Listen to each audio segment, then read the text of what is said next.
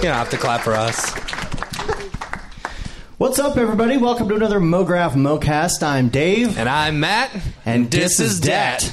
We got a great panel for you today. Everybody's up here ready to go. We got a lot to talk about. We're going to save all the AI stuff for the end, because that's going to get crazy. I just wanted to remind everybody that there's more prizes at the after party between 5 and 7. It's going to be in the ballroom across the way here. Over there There's going to be food and drinks Yeah. and things. And then the after party... unofficial. Sorry, I didn't mean to laugh. That's going to be at 8 o'clock at Ratio Beer Works. So we're not paying for any of that. Yeah, not any of that. That's all on your own. Any of that, you mean. All right, so before we get started with the panel, we are going to go down the line and do quick introductions with everybody. Feel free to share microphones and things. It's a lot easier than me trying to remember everybody's bio and what they do and all the things because I'm very forgetful. So... Let's start with you, Sean. Here. Sean, we'll go all the way down. Okay, let me see if I can test this thing out. Check. Hi, everyone. Thanks for coming down. I'm Sean Astrom, Colorado native. Been using Cinema 4D for a super long time. I think over 15 years now. Just a little crazy to think. But yeah, freelance out of my own home office under SA Studios. And yeah, I had the fine fortune of working for Grayscale Gorilla for a short while, kind of making a lot of their materials, skies, some of their more recent stuff. But went back to freelance kind of just to kind of get back into that. Yeah, so that's about it from me. Hello. My name is Luis Miranda. I'm a 3D artist from here. Get closer. Get closer. Closer? Okay. There you go. Too close. All right. My name is Luis Miranda. From here, from Denver. I do 3D art. I did kind of started out doing sports graphics. I worked over at the Denver Broncos. I feel like I've talked about that a lot.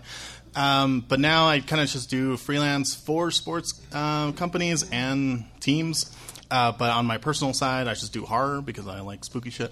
I just do freelance. I've been doing it for 7 years, which I think is the longest job I've ever had. So I think that's pretty fun. Congratulations. So that's it. And feel free to pull the mics out if you want. You don't have to leave them in there. Cool. Yeah. You can share. Oh, boy. I'll share with you. You're starting some chaos, Dave. Oh, yeah. That's what I was trying to avoid the whole time. Oh, I'm so sorry, Matt. Hey, everyone. I'm Byron Stanford.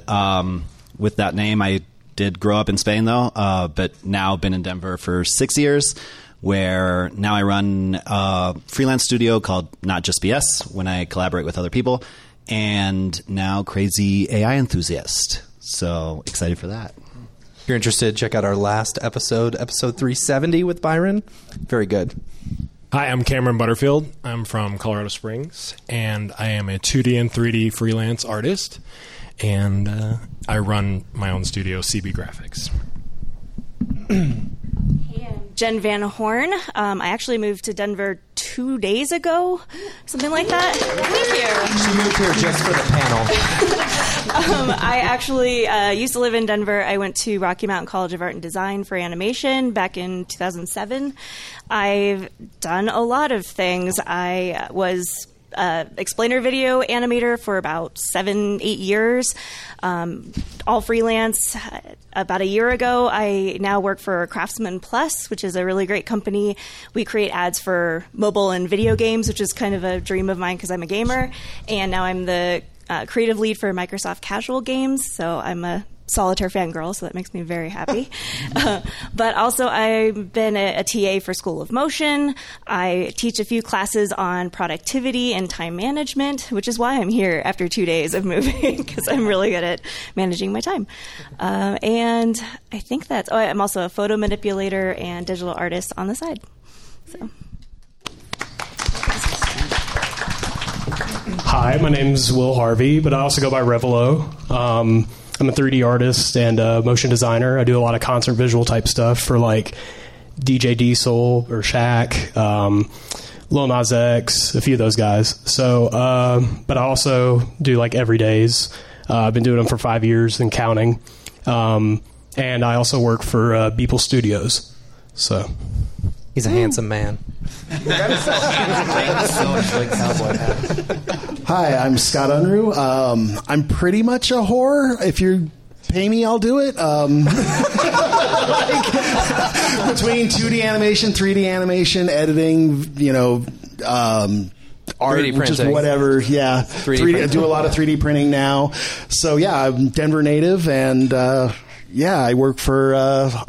Right now I'm doing a bunch of stuff for Grand Ole Opry. I can't follow that up.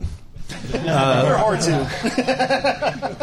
My name is Brian Coleman. I'm a 3D artist, style frame artist, using Cinema 4D for, I don't know, maybe like 8-10 years.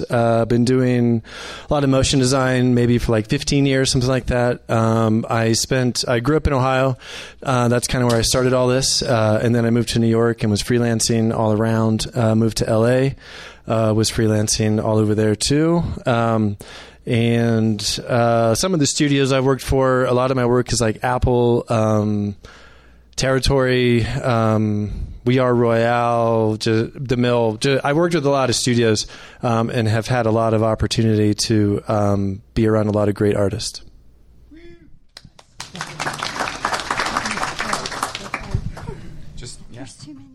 Check. Hi, I'm Chelsea Evenstar. I've been using C4D for a couple years. Yeah, 2-3 years. Like 2-3 years. I started because of NFTs. Don't hate me. Yeah, NFTs!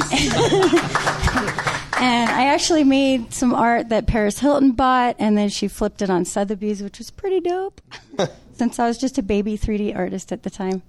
And what else? AI. I'm dabbling with some AI just for funsies, and I don't know. Released a dope AI collection. Did I? Thank you. Yeah. Here, talk about I'll just take her. This is my wife. Yeah. I don't know what else. Now you're doing like watercolor, dope, physical shit, right? I'm kind of a scatterbrain. I like to do all the things. All the stuff and things. Yeah. What's up? I'm David Ariev. I'm been 3D artist for like 12 years, educator. I don't know. I've done a lot of concert visuals work, a lot of kind of cinematic style work. I've recently, over the past couple of years, gotten into a more abstract style of like peaceful, meditative, like spiritual type of work. And through NFTs, I've been big in NFTs for a couple of years. I sold at Super Rare, Sotheby's, Maker's Place, Nifty Gateway, all of that. I've worked with Beeple. I made the two of the Beeple and Madonna NFTs, which is probably the weirdest fucking thing I've ever done in my life. It was really weird.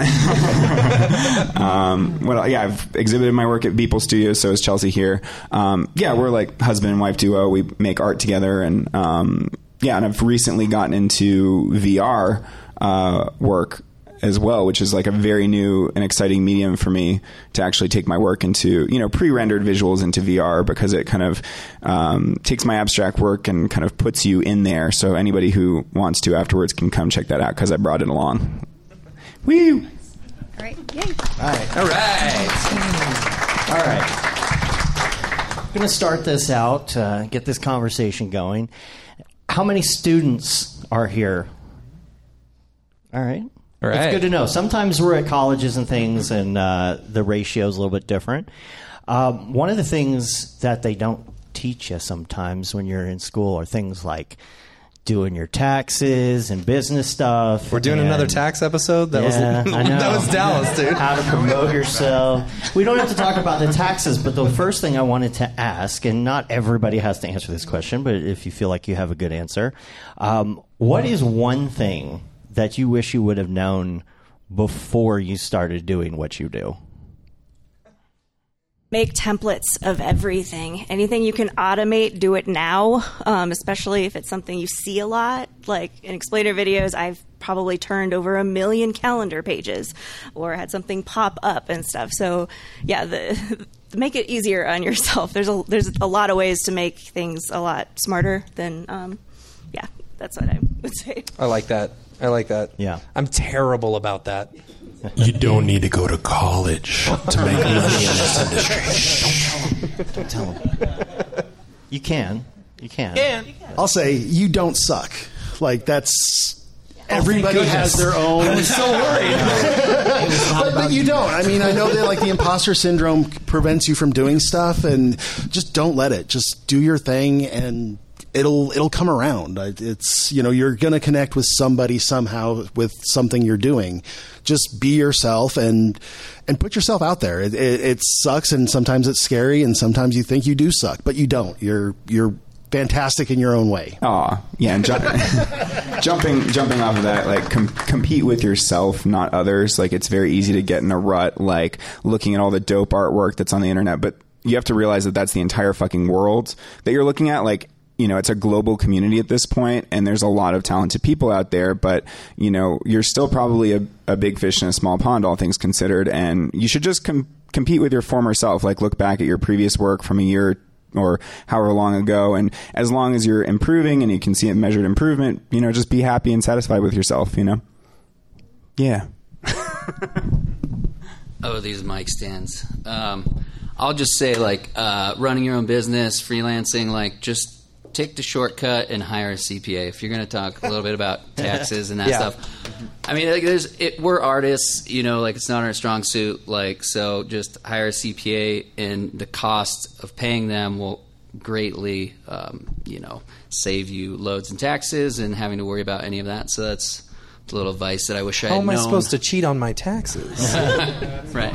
Legally. Exactly. They tell you how. Also hire a housekeeper. If you can. Proactive. On that note as well, I'll say if you're thinking of going freelance and you're just thinking, I'm going to be a great artist and I'll just do the work that I like to do, you very quickly realize that it's not really about doing the work, and it's just about finding clients and talking to people, and that takes a bunch of time. So just something to keep in mind. Yeah, on that note, build your soft skills. I get hired probably 99% because I'm easy to work with, not necessarily how good I am. I'm good, and don't, yeah, definitely. And don't feel bad if you need a side job to help build those skills, because I randomly did sales for 6 months, and that probably helped me as a freelancer more than anything else that I've done. That's a good segue, actually, because I was going to ask, for anyone who's interested in sharing, maybe a handful of things that they do to build themselves as a brand, as a freelance artist. What do you do? The social medias? You get on TikTok? What do you do? What do you do? About it, Dave. I know Byron gets on TikTok. I guess I'll jump in since I just started this last week. But he's doing well. He's doing well. But if you have a topic that you think you can give any information, helpful or not helpful sometimes about, then just talk about that. Get on TikTok. All the algorithms right now, I've done the research, so I'll just tell you, you need to post every day. Use 3 to 5 hashtags, no more. And as much as you can share, it pumps your stuff out. So if you are following me, probably you've seen my face a lot lately, because it's just about posting every day, and then Instagram sounds terrible. I don't want to do that. It's awful. You betcha. It gives you no time to do the stuff that you want to do. You should see his TikToks. He's so tired in them. This is the 20th time I've done this. One thing I would say that not a lot of people are doing, everybody's posting to Instagram, Twitter, but no one's using LinkedIn. And I would highly recommend that. And I noticed that I was getting more work when I was posting on LinkedIn. And I just started growing my connections, just like straight up maxing out the number that I can connect with. And you can only do like 150 a week or something. And I'm like, max out everybody. But I've gotten a lot of work through LinkedIn. And some of my posts get like 500 likes on there, and I'm not even close to that on any other platform. So I would say post a lot of work on LinkedIn, because those are the people who are looking to hire you, not Instagram and not Twitter. Let me ask you, Brian, on that note, how much are you posting on LinkedIn? Because, I'll post my demo reel or some work or something, but like I'm not doing the everyday posting stuff on LinkedIn. I try maybe once a week, maybe twice. I try to engage in other people's stuff as well. I mean, because there's a lot of really good work out there. A lot of people are putting demo reels out, but just be honest. Like, give good feedback on people. Start to gain that traction. But you might post like once or twice a week and just kind of see where it goes. And I try not to throw it all out there at the same time because, again, I'm always sort of looking for the next project. So if you just kind of hit it once a week, twice a week, you're gonna get future MoGrapher right there. You're gonna get traction once or twice a week. Hey, this is Dave. I just wanted to stop for a moment and thank our sponsor, Otoy, the creators of Render Network and, of course, Octane. But I don't have to tell you that. You know who they are. You see the results of their render engine all over the interwebs, and we're very grateful that they're supporting what we're doing at MoGraph.com, from this podcast to MoGraph TV to events like local meetups and Camp MoGraph and all our community building efforts. We can't wait to show you what's in store, all thanks to their support. Go check them out at otoy.com. Now back to the madness. Also with LinkedIn, you don't have to be posting your own stuff. Repost stuff that you think is cool. And if you are posting, ask questions. That's going to get a lot more interactive. You're going to get a lot more likes. And do you have to care about the responses? No. Okay. You really don't. Also, if you're reaching out to people on LinkedIn, actually ask them a question. Just don't send them a request. I pretty much don't respond unless someone asks me something interesting. So yeah, that's what I would. Not why you haven't been answering. I'll chime in too. I don't think anything beats word of mouth and just meet and greets like this, and getting out and actually putting a face to a name, because you got to be careful too with what's on the web there. I had a 3D job offer come into my email recently from Square Enix, the makers of Final Fantasy, and if some of you don't know. And I kind of followed up with it a little bit, and it turned out to be a full-on scam. So, I think, this day and age, I think it's super important to find out who somebody is, and network that way. I think as a first primary method. So, when it comes to TikTok and stuff, I think I could probably comment on that a little bit because. So on both TikTok YouTube, famous, both on YouTube Shorts and on TikTok, since they're the same format. The thing that I have stumbled upon, it's not like I was super smart about this, but if you kind of do art that is appealing to a certain fandom or genre, and then you also, in addition to that, apply how to teach them how to do it, you actually kind of get people who like the art and also like the fandom, but also get the curiosity of how to make it. And so then they start kind of following not only just for the art, but also for the tutorials that come along with it. And that seems to be a very really good combination in both YouTube and TikTok, because it's a younger audience, and they tend to be the ones that like the fandom, which is Five Nights at Freddy's that I focus on. So it's a younger crowd, and they all want to learn how to do Blender and all those other things. And so when you kind of combine those two together, you're kind of tapping on two things, which is their fandom and also their curiosity on how to do these things. So, how much work, though, do you get from TikTok or Instagram or something by posting stuff? It's interesting because it's not those kids aren't hiring me, obviously. Sure. But it has gotten to people, which I found really interesting. So I worked with this company called Crypt TV. They're on YouTube. They do horror. And they found me because of those videos where I was just posting these things, and they saw that there was a lot of people responding to it. And so in a roundabout way, kind of, it's a good way of doing it. But I also kind of just got hyper fixated on trying to hit that 100K follow thing. I noticed. Yeah. It was I just want to hit that and then call it good. But yeah.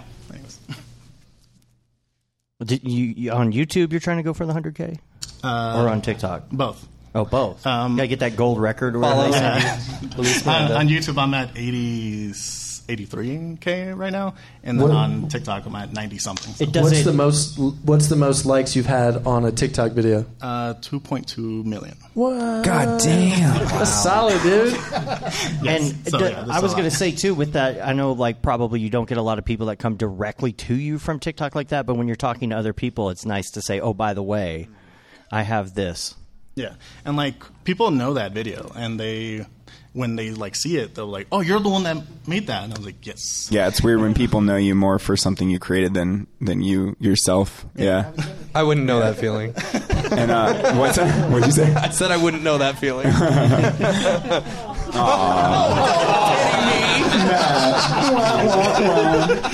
Everybody go subscribe to his TikTok. He doesn't have. You need a TikTok. I keep telling you. I'm not gonna do it. Kind of jumping off of that. Give it a few months. Kind of jumping off of that, I think it's like becoming more and more important to post like process breakdowns, just because, especially with the rise of AI, trigger word. No. You know, it's like just so hard to tell what people have done. I mean, especially with stills, like a lot of people do still renders, and then it's like, is that AI? Is it 3D? I don't know. So the process breakdown is really like what shows what you've done, you know. And same thing goes with even like, you know, demo reels. It's like, what part of that shot did you do? You know, what you know, are you modeling things, or are you kit bashing? Like, people need to, you know, your clients need to understand your capabilities, and the more kind of process breakdowns you can do, the better off I think you'll be in showing, you know, what you're capable of. Can't do that with AI. You can show a breakdown and you just go to the process video and you wipe to like typing a prompt. There you go. That's your next TikTok. That would be hilarious.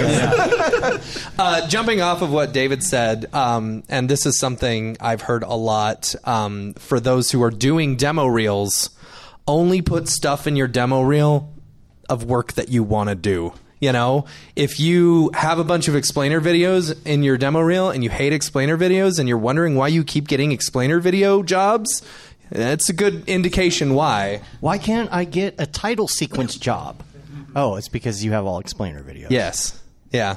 Yeah, but it's also a catch-22, because if nobody hires you to make a title sequence, then what do you do? So you have to kind of go outside of your usual work and actually do a passion project or some kind of, you know, spec project to show that you can do this thing before you actually get hired to do it. Yeah, do the work that you want to do, like post what you want to do. I mean, it's off the same thing of the demo reel. Like, the reason I did concert visuals was because I posted free VJ loops for people to use. That's how I then got these clients to come to me, and they wanted me to do more shit for them. So it's like... And speaking of which, you do one every single day. Yeah. What day are you on? Fuck knows. I don't know. It's at this point, I'm just like... Over 9,000. I'll look it up. Yeah. I started losing track. I mean, it's probably like... I think it's at 5 years now. But like, yeah. 2000. Yeah, so... Sure. Do you ever feel... discouraged? Oh, you don't count them? You don't count the number on your Instagram? Yeah, stop. Lame. I was just like, this is stupid.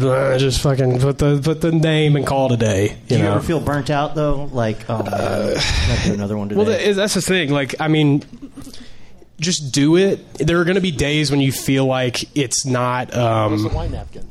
Yeah, dude. Literally, like you phoned him in a couple times. Yeah. There's definitely phone-ins. Like I'll get a sticky note or like a receipt on the back of like whatever, and I'll just draw on it just for that day, because I know it's like 11:55. I didn't have my computer. I'm out with these goobers and like in Vegas. It's like we're on the strip. I'm like, fuck, where's Cinema 4D? I don't have it. You know, in your pocket. Yeah. So like, okay, we're taking a picture. Like, just call it a day. You know, and there are going to be days like that. Like you live life. There's shit that's going to happen. Like you're not. Nothing's ever perfect. You can't plan for the worst always, but you can try. I brought my computer here just in case. You know. Yeah, right come here. on. Yeah, you're supposed to do that. Get to work, boy. Is that supposed to happen? My 100 slide PowerPoint that I needed to do. Yeah. We told him he needed to prepare 100 slide PowerPoint just to mess with him. Whoops. I've got 50, so there you go. Nice. And that takes a lot of discipline, for sure. How do you keep from getting burned out, man? Because I'm I'm just doing regular client shit, and I'm already burned out. And how do you stay motivated? In general, how does everybody stay motivated? Hobbies. You know? Yes. Like, I've talked to so a couple weeks ago I had a Discord hang, and I went through the room, and I was like, what kind of things other than, 3D do you guys like to do? And everyone was like, video games? 3D is my life. 3D's, it's like, it can get really, I think, mentally unhealthy. There's so many artists that just get so obsessed with their work, and it's like, that is how you get good, but it's not mentally healthy. Like, you need to like branch out to more things, you know. Like, it's just the work-life balance, you know. It's really important for not getting burned out. Yeah, get out of your chair. Yeah. Get out of the chair. Go outside. Touch grass. Pet horses. That's what Money helps me stay motivated. That gets the job done right there. But money, though. I guess on that, though, I mean, I actually try to get my work done as quickly as possible because I got 2 kids and a wife, and so, you know, what maybe used to take me like 9 hours or something like that, I bust out in like 4. Like, I don't stop. I'm just like, get it done as quickly as possible, then I can go chill with my kids who are really the motivation. And, you know, my son got like a little Hot Wheels track that just goes on, and he's like 2, and I'm like, this is freaking life right here. So that's my motivation. Well, I think it's really hard, too, because our job, in a lot of ways, is our hobby. So, like, if you're an accountant, you don't go and account on your hobby. Like, you know, and so for me, like, that's why I picked up 3D printing, was because I could still be in the realm of what I'm doing, but I can also have a nice little offshoot, so I don't feel like I'm so disconnected from the hobby, from the work. So I mess with music on the side just for fun. I'm not good at it. Rev, I know you do it. Who else does music stuff? I do a little bit. Yeah. Yeah, no, hobbies for sure. I was going to say, I mean, that's a great point, Scott, because like it is, you know, when I have downtime, I'm like, oh, I want to go mess around with this software that I've hardly touched, and I know it's really cool. So for me, like recently, that was like Plasticity, which is a new CAD software that this like single developer has been working on, and it's incredible. So I've been spending some free time learning that, but then, you know, just stepping away. For me, I like to do stuff around the house, like fix doorknobs and install air conditioners, things like that. Every doorknob in his house has been replaced at least 3 or 4 times. Oh, don't even ask my wife about it. And also, even better, if you can get a hobby that also lends to your mental health and physical health, even better. Like, I love cooking and gardening.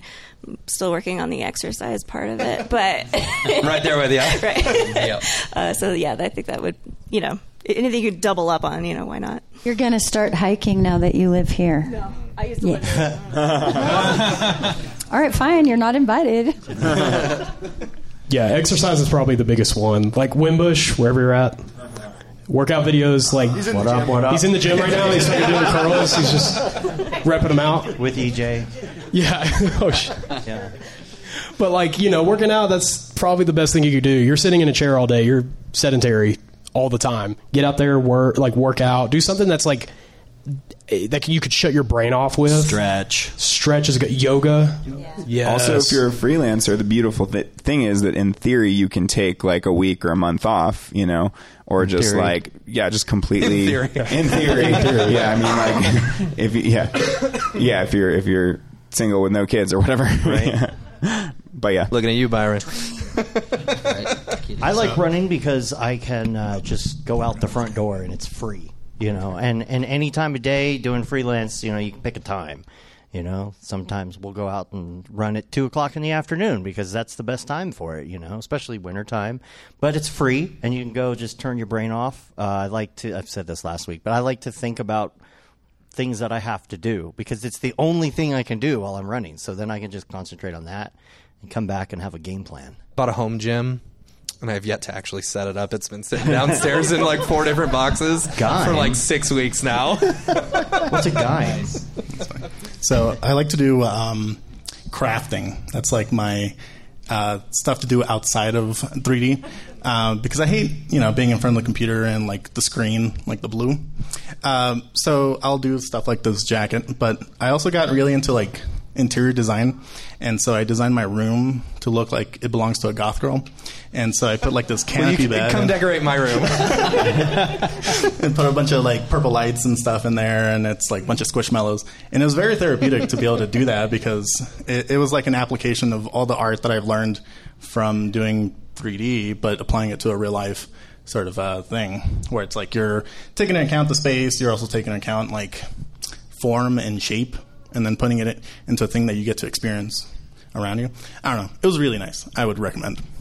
I agree with you. If you're going to freelance, scheduling your vacations, you got to put them on the calendar, because it's when you're working for a company, you got PTO. Oh, I got 2 weeks I got to use out of the year. When you're freelance, it's so hard to turn it off. And so I'm going on vacation next week for the first time in like 4 years. So, yeah. Cameron was covering for me while I was in Denver, and next week I'm covering for him while he's out of town. So we got a game plan. Can I ask y'all this? How do you stay motivated to do anything? Because honestly, and maybe this. What? I'm doing okay. It's all right. No, just how do y'all stay motivated? So, for example, I'll give y'all an example. I had a really hard time cleaning my house. My house was so messy for since we got back from NAB. Hire a housekeeper. Right? Yeah, I know. Okay, he tried for if you're poor and you can't afford a housekeeper, right? The thing is, I had just the hardest time. I was like, it's in my mind. I've got to go clean my house. I got to go clean my house. I don't have any work going on. I could very easily go downstairs out of my office and go clean my house. It's like, how do y'all stay motivated? When it comes to jobs or anything outside of work?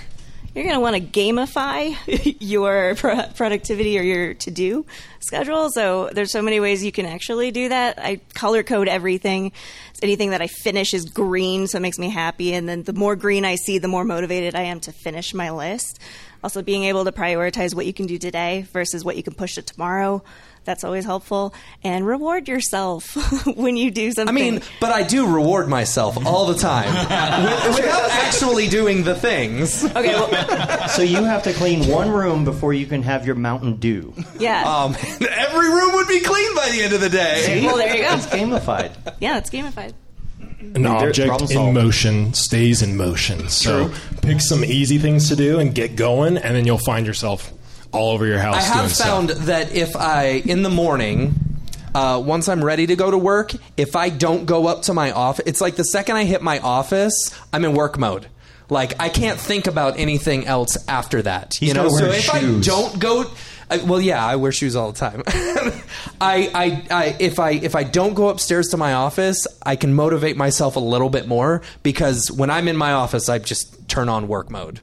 Even if I'm not working. I also I'm on Discord. work a lot with sensory memory because I think I'm neurodivergent, so I have a hard time switching between tasks. So I started diffusing a lot of different essential oils depending on what I'm doing. So if I'm working, I have this specific combo that I only diffuse when I'm working. And you can apply it to a bunch of other stuff. Textural moments. I used to work out of my living room, so I couldn't physically block my space off. I had to say okay, the only things I'm listening to or eating or doing is only behind this partition that I'm working at. So being able to block out your space with more than just physical things helps me a lot to stay motivated. Also, Chris was just saying, Sounds too. like a lot more work. Yeah. It is. It really is, because it's actually what Chris So how do you get motivated to do all that so that you can be motivated for the rest? Well, like anything, it's more work on the front end so you can enjoy the back end. Right. Well, I think if you set a goal for yourself, that's probably the best thing you can do. If you can see what it's going to be, you'll then be motivated to do that task. If I'm doing personal work, let's say a short film or something, I see what it is, I know what it is, it seems cool, I want to get to that point. Now I just got to go through the bullshit to then get to that point. And it sucks. It's getting through the bullshit. It's getting through the bullshit. That's the thing. But by the end of it, you're then satisfied with what you just did. Or you're just man, I just did that. I just shit that out. That's but the only way out is so through. Eloquent, Rev. So it's the truth. Right. It's like using the restroom. You gotta push it out, and then boom, you got yourself a nice little everybody. They're a little harsh, but they're just tasks that you're not going to enjoy. I don't like doing the dishes. I don't like cleaning, but I try not to do them. So, there might be a way to hack your brain to enjoy those things more, to appreciate every little moment of life. Those things Are we can talking be about mushrooms again? No, I'm just saying that mundane tasks. Mundane tasks can be really enjoyable if you're in the right headspace. So Put on a podcast. I think this is kind of a mental health thing in a lot of ways. I don't know. Plug the podcast. Yeah, listen to our show while you do the dishes. Right. I would say clean first before you do anything else, and then you're golden. See, I do find when I go up to my office, like if my kid's been in there and just has made it a total mess, I always clean up my office. Like I never have a problem cleaning my office. It's every other room in my house. But that's where you get into your problem too, is because of the kids. Like it's always get rid of the always kids. a distraction. Gotcha. But there's always a distraction, and if you're never hitting that state of flow, whether it's creating something, whether it's cleaning, whether it's doing something, you have to get into that deeper part of it. That's why, like, you know, yeah, and being able to control the distractions gets you in that state of flow better.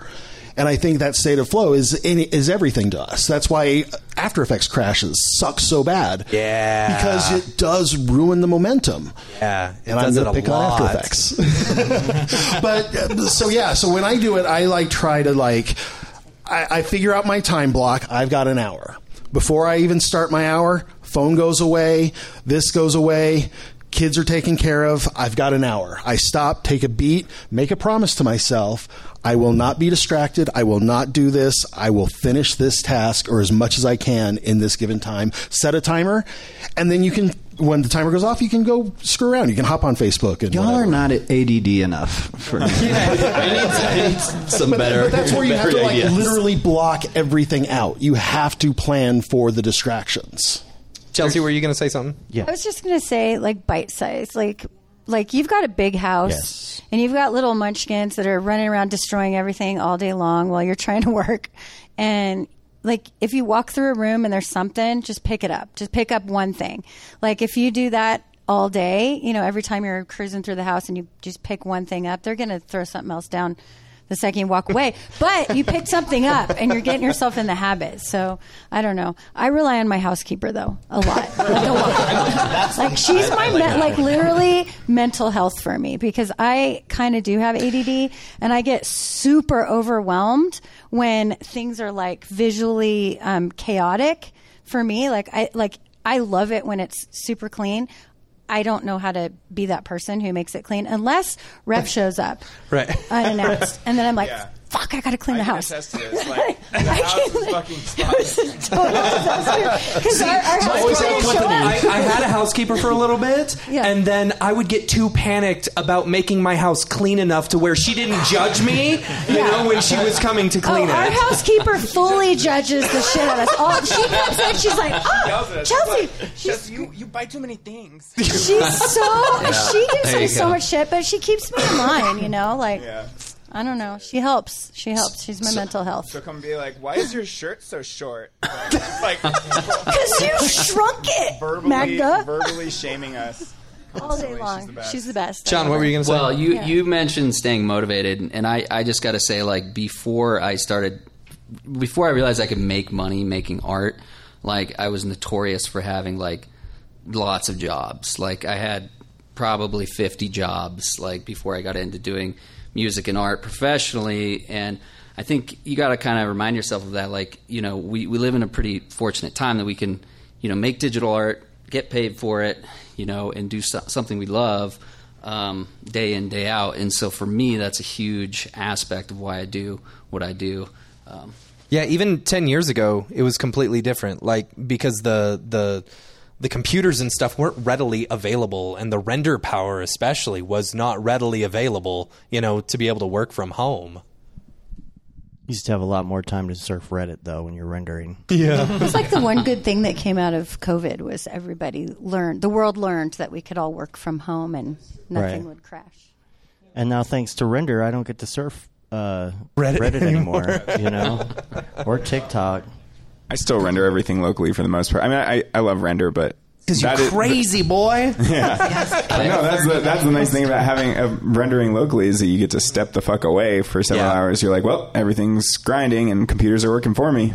You know, let's go out to nature. Yeah. One of the things that I like to do as far as staying focused, because I'm totally ADD as well, is I have a timer on my desk and I set it to either 20 minutes. And I restart the timer if I'm still in a good flow. Or if I'm doing like a long creative thing, I'll do 45 minutes. One of the things I do as well, if I'm really having trouble getting started on a project, is it's like 10 o'clock at night, and you're like, I could go back to my desk. I could. But I'm really also tired, and I'd also like to just wind down and, watch Succession. So what I do is I will have a project that's just, I'm procrastinating. I don't want to set it up. I know I got to go through emails and, open my project and kind of get the settings right and do all that kind of stuff. And that's kind of a slow build up when you work on something, right? Like until you get to that flow state. So I try and do some of that ahead of time. And what I'll do is if I don't really want to work at night, I'll sit down anyway for a certain amount of time. Maybe I'll get into it. Maybe I won't. But whatever I do, I leave it open. I get everything good. I hit save. I leave all the programs open at a good point, and then I just leave the room. And then the next day, I get my coffee, and I sit down, and everything's open, and I can continue. And it's kind of nice. I was going to say, too, speaking of flow state, know when your productive time of day is really helpful. And if you don't know, start journaling, like your whole day. Like, when do you feel the most energized? What are you eating that's lending to your energy or your crashes? Because that stuff's very important. And your health is literally the first thing that just goes out the window when you start working, especially if a lot of us are ADD, then we hyper-focus a little too much. And I have recently hyper-focused to the point where I no longer have hunger cues. So I have to set alarms every 2 hours to remind myself to eat and drink water. So that stuff does go away. So be careful how you... and it sucks when your flow state's at midnight. Yeah. Just ignore them. That's interesting because that you bring that up. I've never thought about it that way because almost like the morning, like from 8 until probably 11, that is my most productive time. And a lot of my clients that I've been working with lately are on the West Coast. So it's like I get a shit ton done before they're even up at their office, which is awesome. I wanted to shift to a couple other things because, we got to hit that 4:30. There's a AI question. talk. You got a question? Yeah, let's hear it. John down there. So the question is about confidence in a project. Now, are you talking about a personal project or... You just fake it. Yeah. It's kind of true. You do just kind of fake it. Like... Yeah. Yeah. The fake it till you make it thing? Take, for example... being on microphone or being on camera or something, like a lot of us who went to college for like video or something, there was so many people who were like, I don't want to be on camera, no, and you just you just get up there, you do it, and then you realize it's not so bad, and that can be applied to almost anything, right? This job sucks. All right, well, I'm just gonna power through it and fake it and tell the client that I loved working on this project. Please send me another one. You're not going to die. Your imposter syndrome is just a switch in your head that's telling you you're doing something different. Doesn't mean you're bad at it. It just means you haven't done it before. So having a core group of people that you can network with, that I started an accountability group where if I'm feeling the least bit of doubt, I go to my group. I'm like, oh my God, I don't think I could do this. And they're all like, you can do it. And they're my personal cheerleaders, and we all kind of hit it at different times. So, this community is so open and welcoming. All you have to do is ask, but ask. Don't just send LinkedIn requests, please. It's hard to know it's hard to have confidence if you are having a hard time judging your own work. Yeah. Which I always say, I have a hard time judging my own work. I can look at someone else's, no problem, be like, oh, that's awesome. But I can't see it. I'm blind to my own thing. So same. I think all my work is awesome, and then I show people, and they're just like, I don't know about that. Something really important to remember as artists is that, y'all are in a very small percentage of humanity. There's not a lot of artists in the world. It seems like there is because we're online and we're seeing everyone's art, that's in the community. But if you zoom out, you're just in this really, really small group, and everyone else in the world thinks what you do is super dope because they can't do it. They can't do what you do. So you have to kind of remember that and stop comparing yourself to someone who's got more experience than you or has been doing this longer or, whatever. It's not a matter of they have more talent than you. It's they probably just have more experience than you. They've just been practicing longer than you. So just keep practicing, keep going, keep doing it. And remember that most of the world, 99.999% of the world, is not an artist. And so they're just like, holy shit, that's amazing. Whatever you do. Like your worst thing is like super cool to them. So when in doubt, show your mom. Because she'll think it's great. I was going to say, I mostly think my work sucks like all the time. But I keep my clients happy, I guess. But I never think it's that great. But I have a few people that I reach out to and show my stuff to just to kind of get honest feedback. I have one friend who I know that if I send it to him, he's going to be real honest. And if it sucks, he's going to tell me that it sucks. And it's a little bit of motivation for me to keep going, to kind of keep pushing it. But he's also he also gives ideas and good feedback to me. But he's like super harsh. But then if I want to, feel good about myself, I send it to someone else who I know will be really nice to me. So it's like it's the balance, you know. I also think just repetition, like confidence comes over many years of like all the jobs that we take on as artists, like they're so different from one another, right? And like one day you could be doing Sims and creating a volcano, the next day you could be creating something abstract. Like you're always, but the thing that's constant is problem solving and the process that you develop over time with your work. Like, so, for instance, I just did a bunch of work for Law & Order SVU where I had to do explosions and a bunch of C4D pyro, and I'd never done any of that shit before. And they're like, have you done pyro before? Have you done this before? I'm like, no, but I'll figure it out.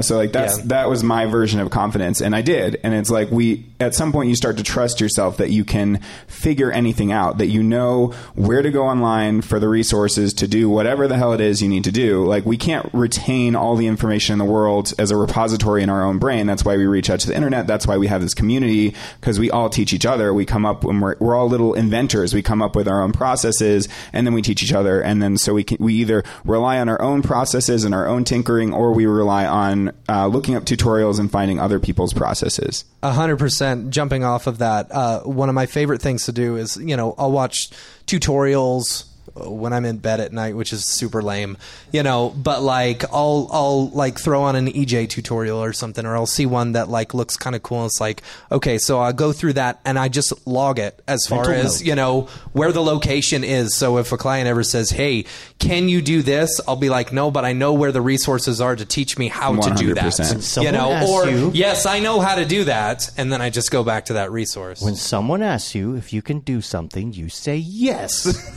And if you can't, you hire a friend. Right.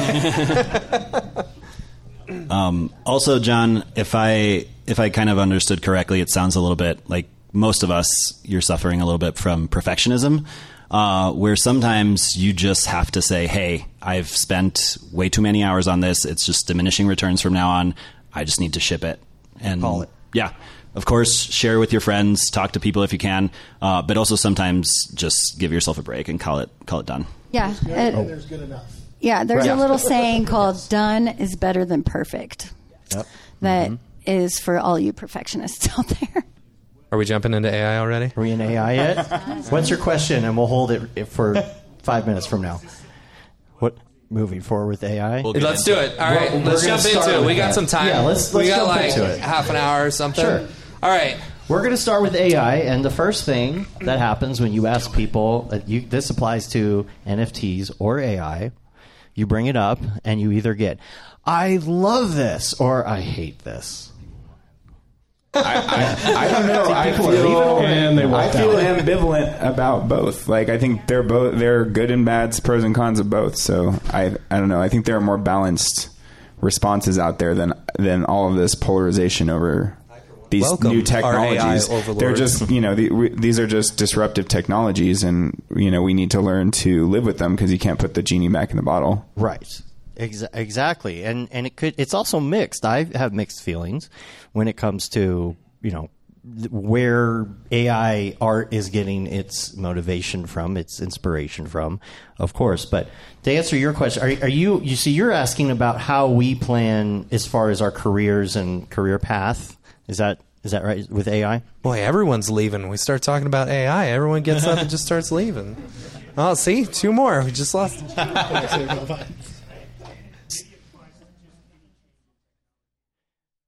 Keeping up with the technology. That's right. So in AI, you got to keep up. One of the things is trying stuff. And I think, Byron, you could probably talk about that, trying things to see how it would fit in your workflow if it's AI. Yeah, when it comes to AI or anything else, like I think when Unreal started doing real-time rendering, 4K and everything, everybody was like, oh, wow, that's amazing. And that changes everything and replaces a lot of past technology. This is the same way. It's there's definitely a lot of applications that you can have with it. There are going to be a ton of ethic issues or non-issues that you could raise. But when it comes to it, just playing around with it, trying it, and saying, does this actually help me? Does this bring up something new for my workflow? Or is it just getting in the way? Because sometimes it will also be that. Sometimes you're overcomplicating a certain aspect of your work just because you want to like fit a tool in there. I'm all in for AI. I'm down. I love it. I use ChatGPT every day. I mean, for simple things. Sorry, I just had this thought. Hey, ChatGPT, how you doing? I have a story about that. What are you wearing? I have a story about that, but I'm going to save that one for the end. All right. But I was going to say I use ChatGPT to do things like help me stay organized in my day. So I kind of tell it like a few things I need to do, and then it lays out a list, and I'm like, it's not quite what I want. Can you rewrite it in this way? So I use it for that, but I also use it to help me write emails. Because I had a problem recently with a company that if you ask me privately, I'll tell you who it is. They had booked me for 3 months. We had signed a contract. And after like 2 weeks, they reached out to me asking me if they could cancel the booking. By that point, I'd already turned down a bunch of bookings that were also the same length of time. So I used ChatGPT to help me understand the contract that we signed, which was from them. So I threw the whole thing in, had it read the entire thing. It gave me the bullet points, and then I focused in on one aspect of the contract that basically said something to the effect of if either party cancels the contract, just have to do it in writing, but you're still on for 30 more days, basically. So I said, I read this from ChatGPT. This is the information that I got out of your contract. I'm happy to keep working for 30 days, but you still have to pay me. So they paid me and didn't use me once. But I use ChatGPT to do that. But I use AI for all these other things too. I'm constantly looking at how it can help me get faster. How can it help me come up with ideas? And then I'm going to finish on what I said I was going to finish on. I read an article yesterday that said some influencer, she used ChatGPT and she wrote something out using it to create an AI version of herself. And if you guys remember the movie Her, it's like a little AI version of someone. And this person is now, you can pay $1 per hour to talk to her, a version of her AI self. And so she's like monetizing it. And I'm like, how do you monetize it? Because it's gonna keep going. Don't be afraid of it. I know everybody else probably has other answers, but she's monetizing it and doing it in a really weird way. But it's definitely going to take over. I was going to say, I haven't really started using it, but I can see where I can use it. Like I said, when you can be building your own templates or automating anything you can do, like I work in advertising, so figuring out the copyright and the messaging for different audiences, ChatGPT, like we write the first thing and then run it through, and they could, pick out different people that would respond to, certain things. That's fantastic. Iterations, variations of projects too. Even if you're not using the stuff that they're creating, it's just giving you the idea because maybe you're just stuck and you can't think of 3 ways to do the same thing.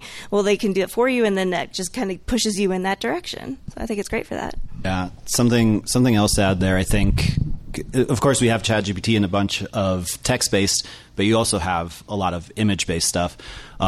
So I just feel like that blank page syndrome, which I'm sure that we're all familiar with, doesn't really have to exist anymore. Like if you have even just a concept, you can throw it in and start iterating over and over until you're finally like, oh, look, I like that setup, I like that lighting, and that might help you jump off to something else. Yeah, going off of that, I like to use Midjourney as my personal concept artist. So I'll tell it like what idea I want to start working on, and then it'll shoot out a bunch of things. I'll kind of tell it which one I liked, whatever. Then the look, or I guess, or vibe that I'm going for, once it gets achieved, that's I'll kind of just put it on my screen. So instead of like using Pinterest, I'll just use Midjourney, and much more curated. Yeah, towards it's more what curated, you're looking for, and nobody else has that same reference. So it can help me be more unique, I guess. But the other thing that I started using it for, which I thought was really cool, I was trying to learn how to do like biomechanical, like you guys know what Alien, the movie, like that sort of aesthetic. So I just told it to give me a bunch of like tileable textures that are in that style. And then I took those images and I put them into a Substance sampler, which also is AI, and then it created a bunch of textures for me. And so then I was able to just like do all of that like aesthetic development by just telling the AI to do it, and then another AI to give me like functional textures. And it worked out really great. I'm really excited about, so Otoy's been working on adding in a stable diffusion node inside of Octane. Ooh. So like being able to say, give me a tileable texture of like snake skin or something along with its normals, and just being able to like iterate and just pump that right in is absolutely incredible.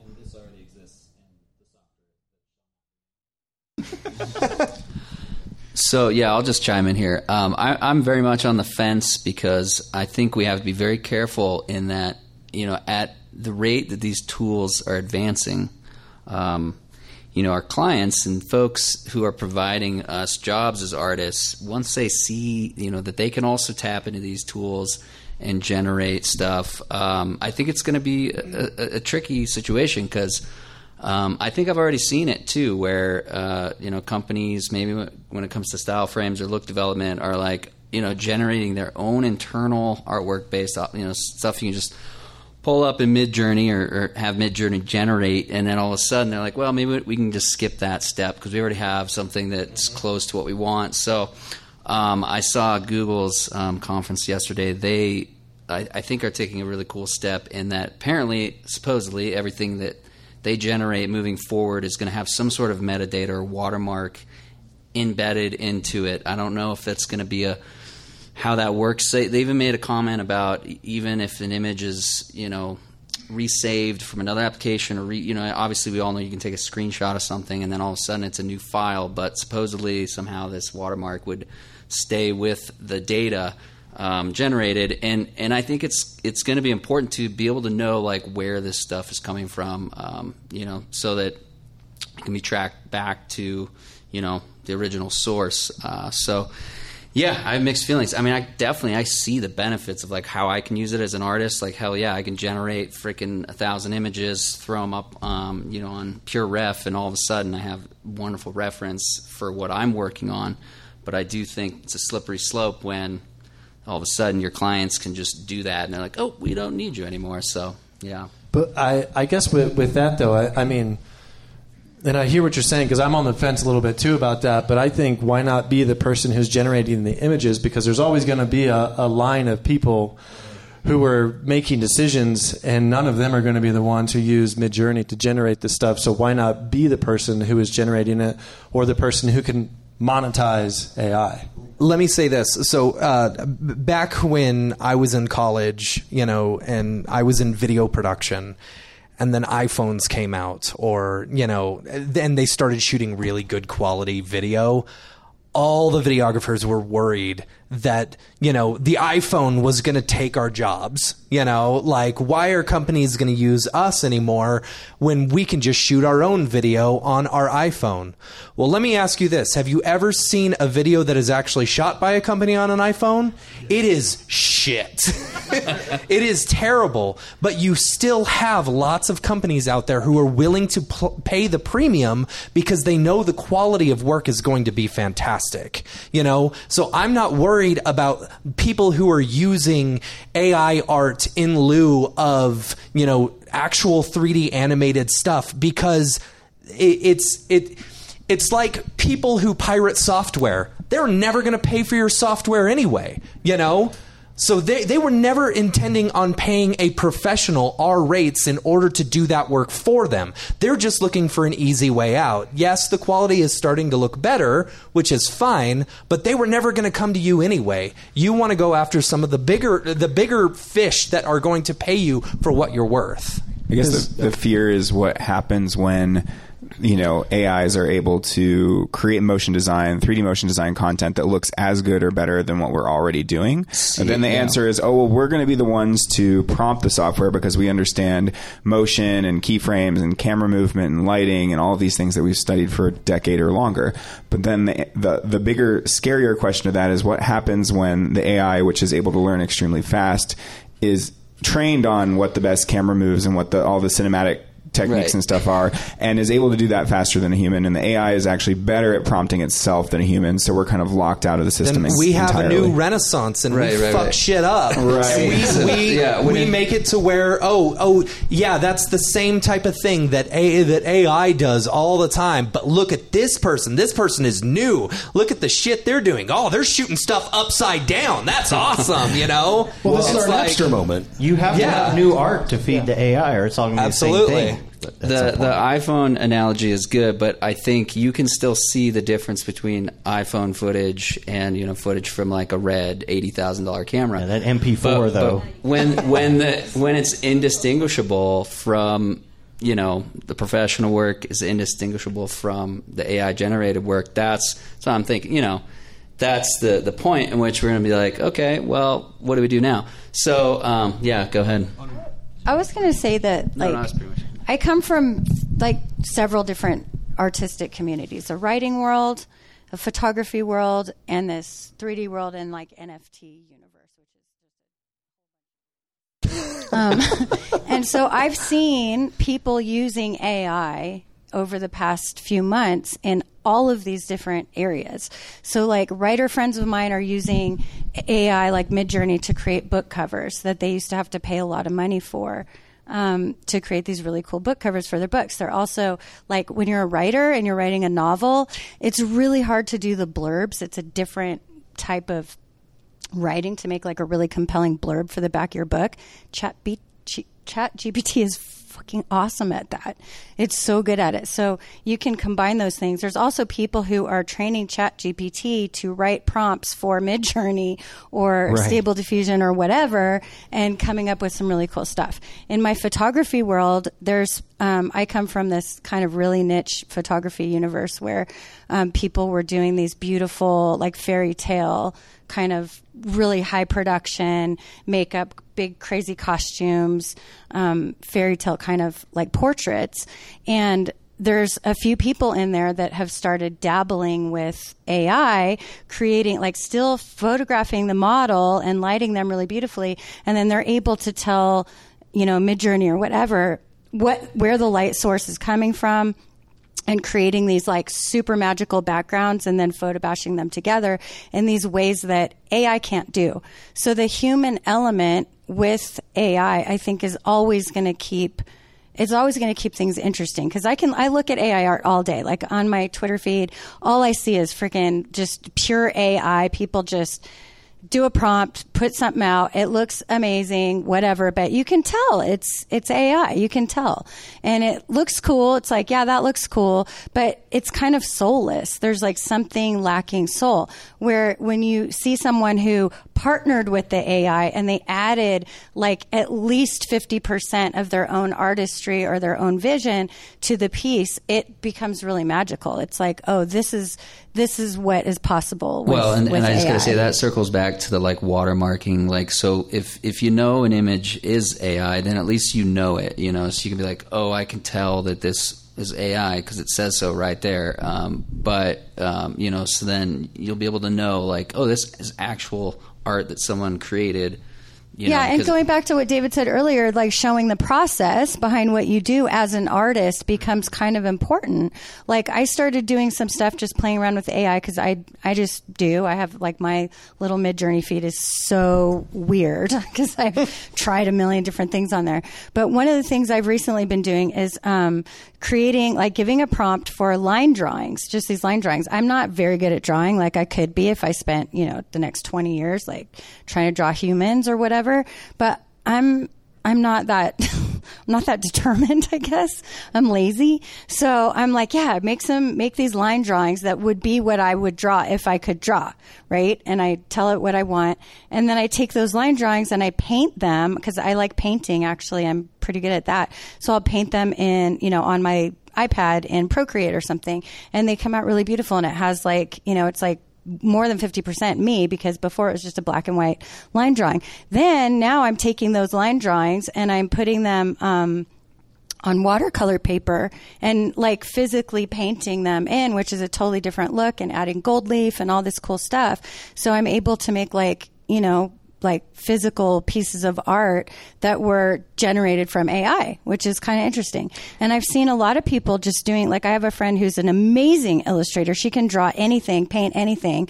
She's incredible. And she went down the AI rabbit hole so insanely that she created this beautiful collection of art that looks like nothing I've ever seen. And it's got her fingerprints all over it. Like when I look at it, I know that she made that, even though it's pure AI. Like she spent months and months and months and months training the AI on her aesthetic, her vibe, her whatever. And now she can create artwork really quickly. Well, it's not really quickly. She'll generate zillions of things and then pull out the ones that she likes. And she'll, I don't know if she fixes some things up, if there's the hands are still an issue with AI. They're working on that. The creepy fingers. They're getting better. Much better. They're getting much better. But yeah, I think there was a question over there. Oh, sorry. You have a question? Hi, my name is Sashia Dumont. I'm a writer, actor, and filmmaker. Hi, my name is Paul Robinson. I'm a director, DP, and filmmaker. We are the creators and hosts of the Go Gorilla Filmcast, an online source for all things indie film. We are a husband and wife film team and co-owners of Send 3 Productions, and we started this podcast for filmmakers like ourselves who were producing on micro budgets with skeleton crews. Go Gorilla is a weekly podcast that features various talents in TV, film, and web series productions. We've interviewed filmmaker powerhouses like Kestrin Pantera, Richard Raymond, Alex Ferrari, Cassandra Ebner, and Ryan Connolly. Amazing actors like Hannah Ward, Lou Taylor Pucci, Chris Wataski, and Eileen Gruba.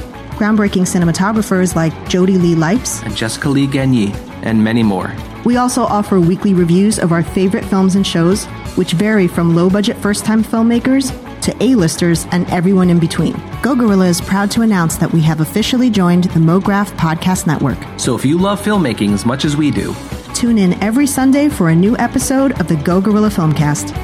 Your source for all things indie film. Now available on the MoGraph Podcast Network. Early starting points for work. So, do you do anything like dailies yet, or your own work experiments, anything like that? Do your own? Well, I can relate this to AI actually, if you want. This is something that helped me just recently. I'm a technical artist. I am pretty decent at taking something from someone else, and they say, I want you to do something like this, and I can do it. But when I sit down in front of a blank slate, that's when I have a problem.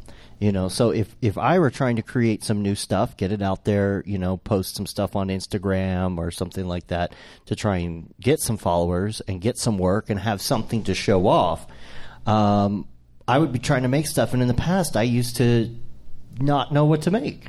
And if I had an idea of something I wanted to make, it was tough. You were talking about the line drawings. It's a good starting point. For me, who has used Midjourney here or anything like it? Okay. For me, there was an invisible hurdle, which is I could never make anything based off of anything that anyone else had done because I felt like I was copying, no matter what it was. It's like, oh, I really like this camera shot in this thing. Well, I'd be copying that. Well, I love what they did with this shot composition. I'd like to use that shot composition somewhere. Now I'd be copying David Ariev because he already did a Dutch angle. The number of times I've copied David Ariev, you have no idea. So all that to say, nothing is original. When I started doing prompts, it gave me the freedom to not feel like I was stealing from someone else, even though technically it's getting stuff from other people's work. But also, if I were creating something, I'd be screenshotting stuff anyway, putting pure ref board together or something anyway. But I would say, I would actually ask, are you having any problems with like finding a subject of something to do, or for either a short or daily or something like that?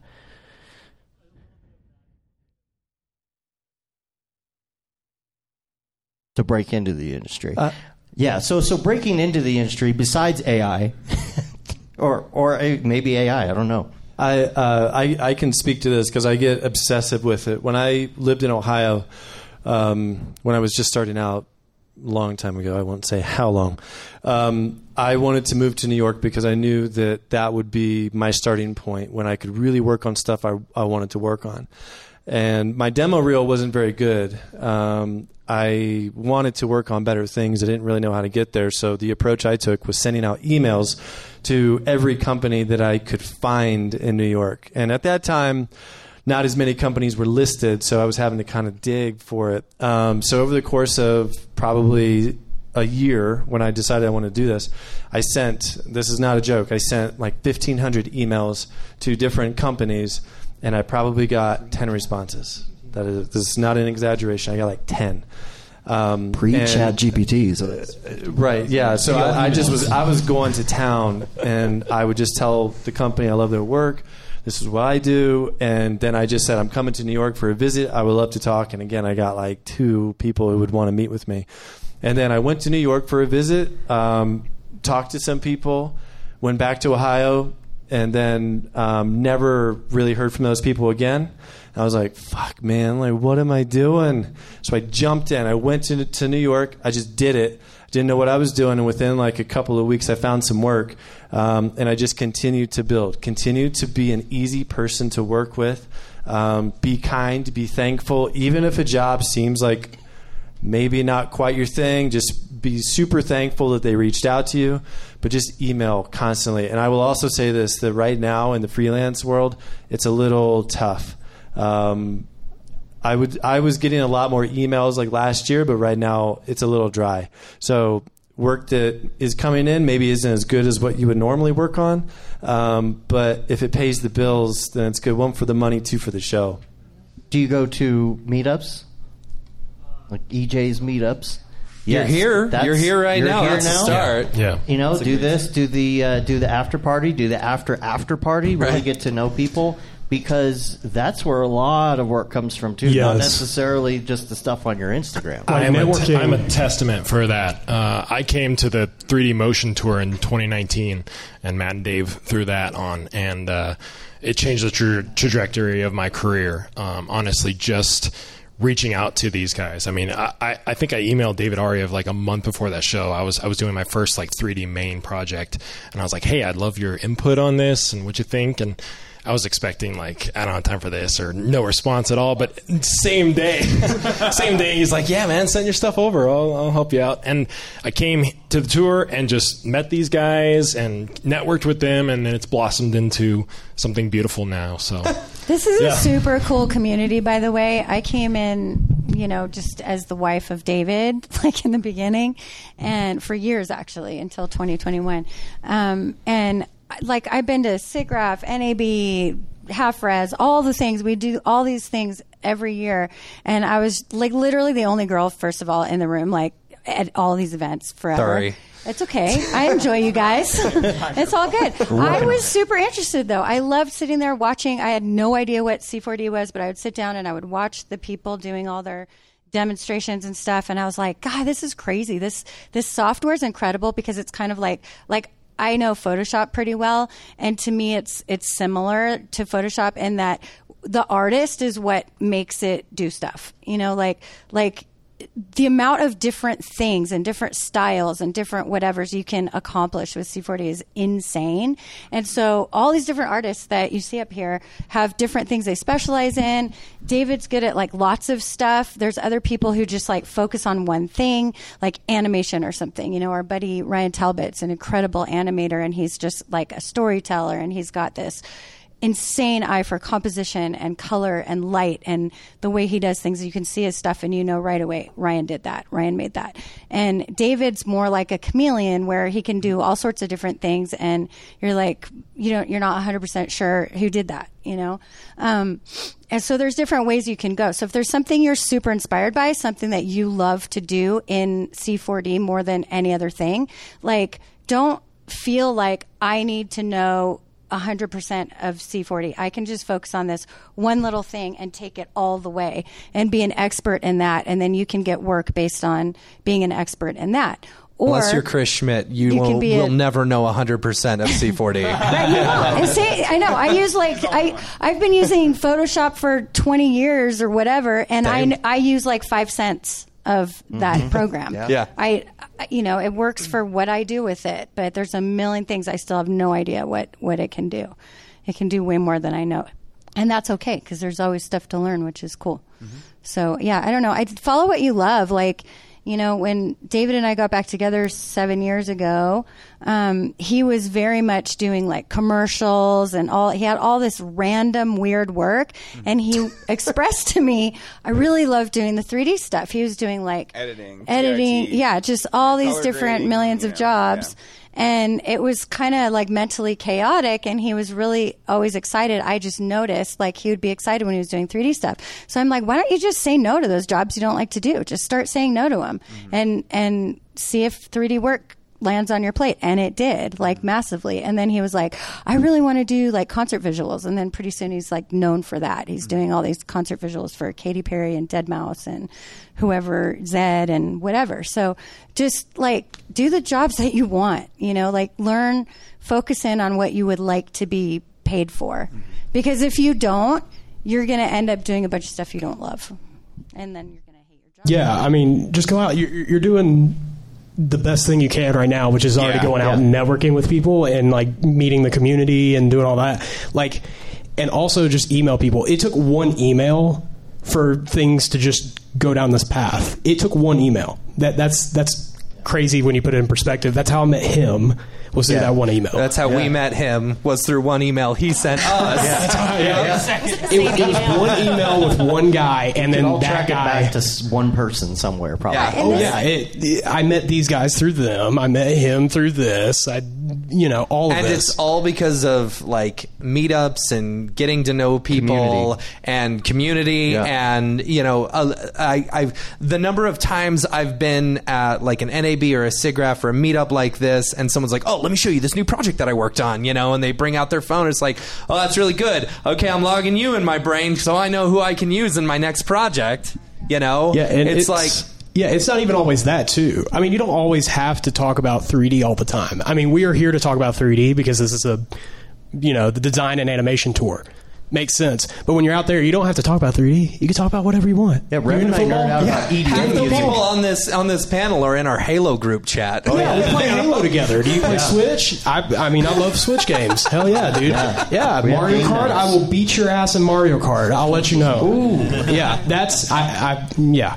Fighting words. Yeah, it's fighting words, but... No, but your next job is coming from someone in this room. If you're trying to go through Indeed and fill out resumes and do that, first you got to hack through the HR program that's already deleting you from keywords. Got to add your resume, if you know somebody even though that it's works already at that attached. company, that's how you bypass that. That's how you get that resume in past the first step that you have to do. So I guarantee your next job is coming from somebody in this room, not from filling out resume after resume after resume.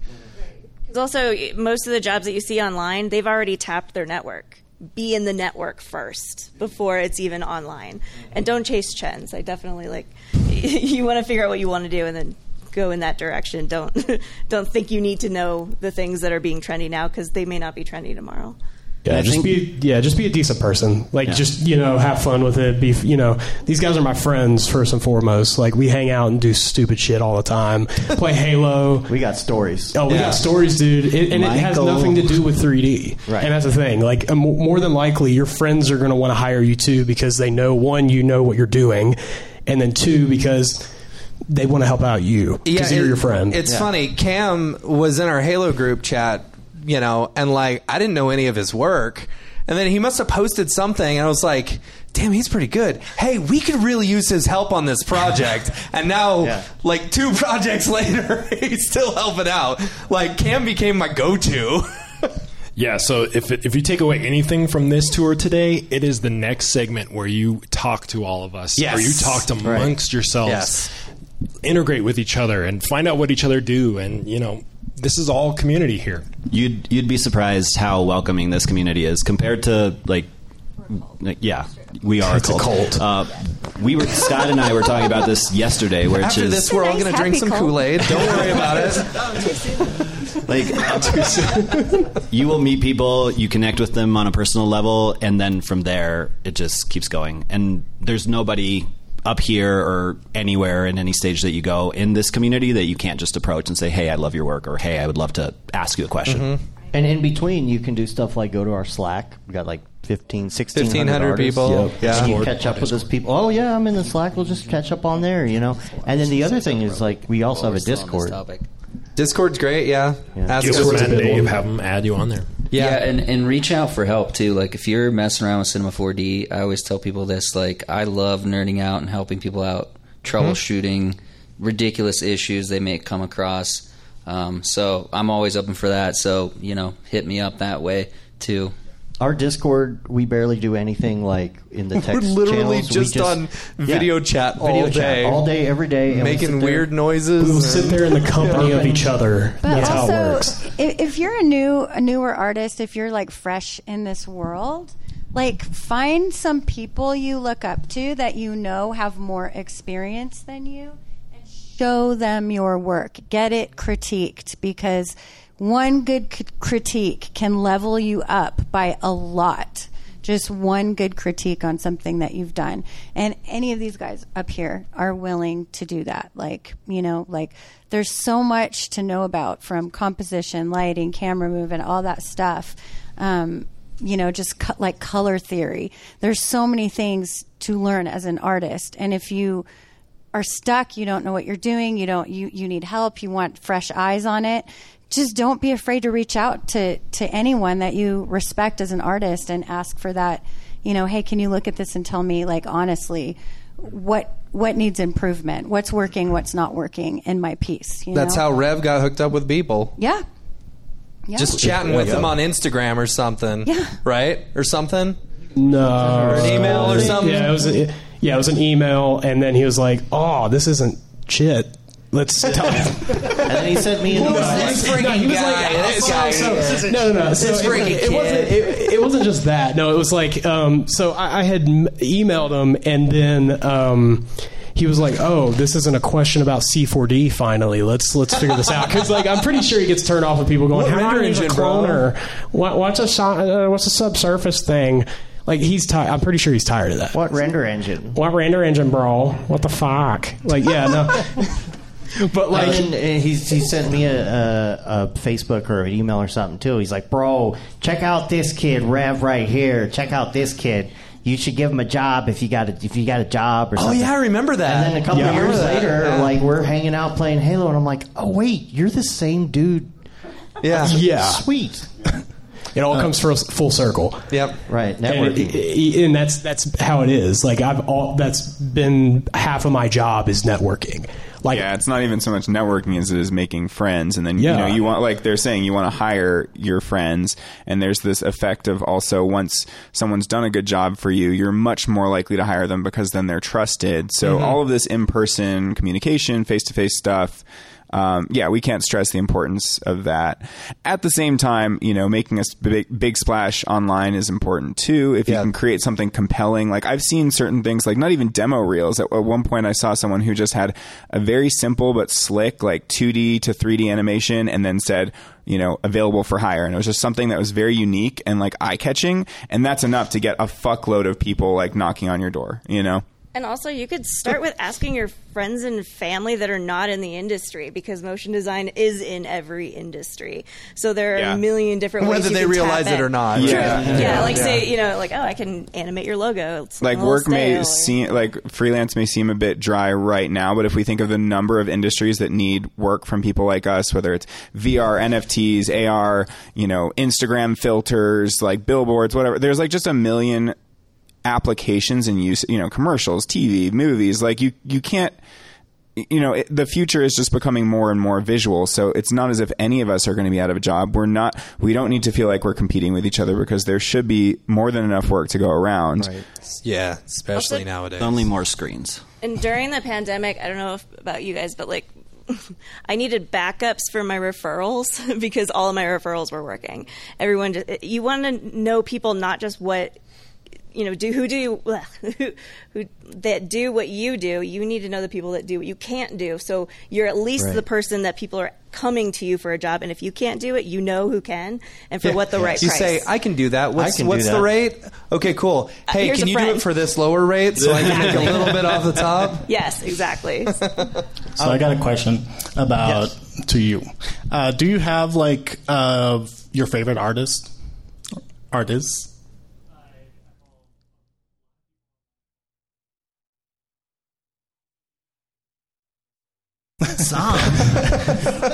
the reason I ask is because when I first started like going out and meeting people at these like meetups, I kind of saw myself as like a MoGraph groupie, and so I would go to all my favorite artists. Like if I knew that they were going to be at the specific conference, I would go specifically to go meet them, and I kind of just kept doing that, and eventually I actually became friends with a few of them. But it was almost like I was curating the people I wanted to work with, instead of just kind of like shooting a shotgun blast and see who bites, because I like connected to their art or whatever, and it also kind of helped kind of develop my interpersonal skills by being able to like go up to these strangers that don't know me, and like make a good impression on them, and eventually that kind of like got better the more I did it, and eventually it led to being more integrated with the community.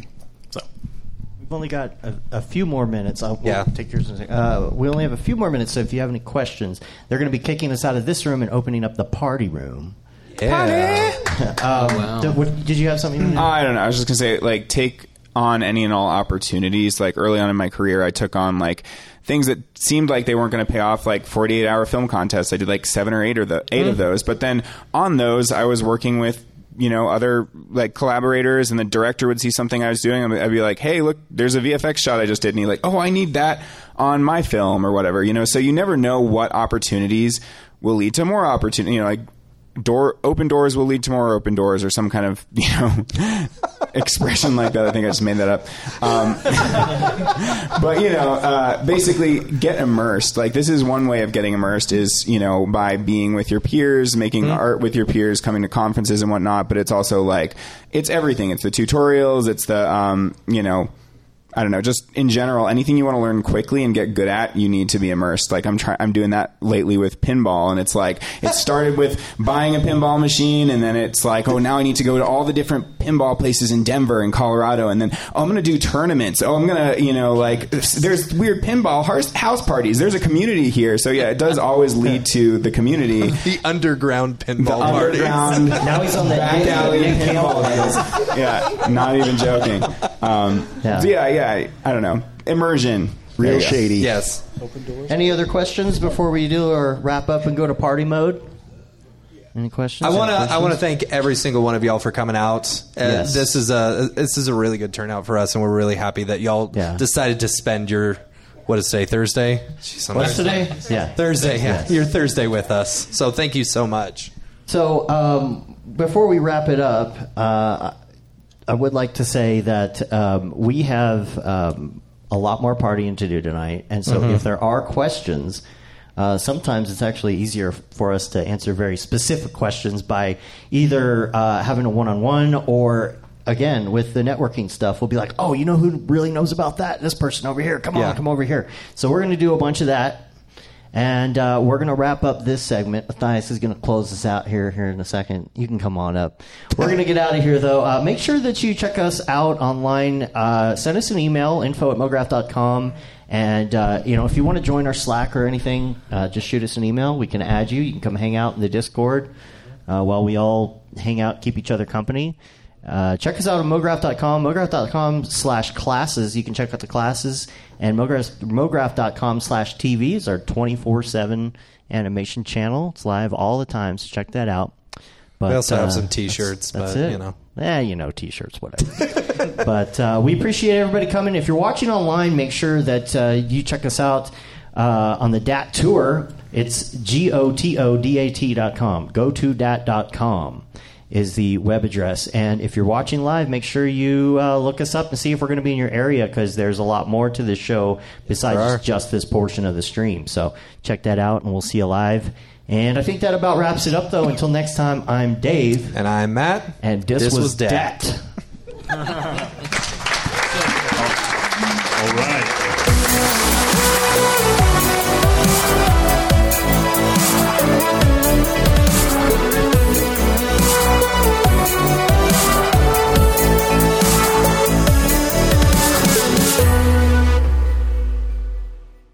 It's pretty good, I guess. MoGraph.com, an online resource for motion graphic artists. Start your week with the MoGraph Podcast. Industry news, interviews with your favorite artists, and terrible humor. Watch live shows and interviews from MoGraph events like NAB, SIGGRAPH, Half-Res, and local meetups. Our MoGraph Talks feature live demos and motivation from artists all around the world. Sometimes you gotta make stuff that you're not gonna put on your reel, and I'm not here to judge. What if Rick and Morty show up for the countdown at midnight? That's where I peaked in life, in my career. We gotta stop this thing, Rick! It's gonna kill us all! Hear from the people that create your software, design your render engines, and artists that are changing the face of modern motion graphics. You get that render done.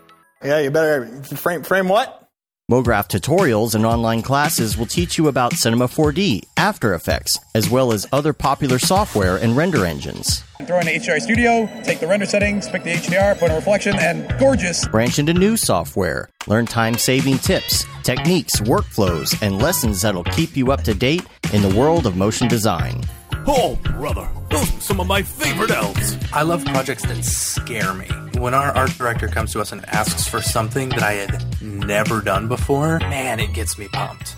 Join the conversation in our live sessions. Check out our plugins, or join the hundreds of daily active users in our Slack channel for technical help, advice, contests, or just to joke around.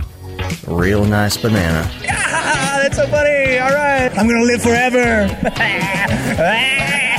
Subscribe today and get the latest updates on our YouTube and other social media channels. Take all your dreams and just do it! We don't care how you get here, folks. Just get here. Subscribe to MoGraph.com.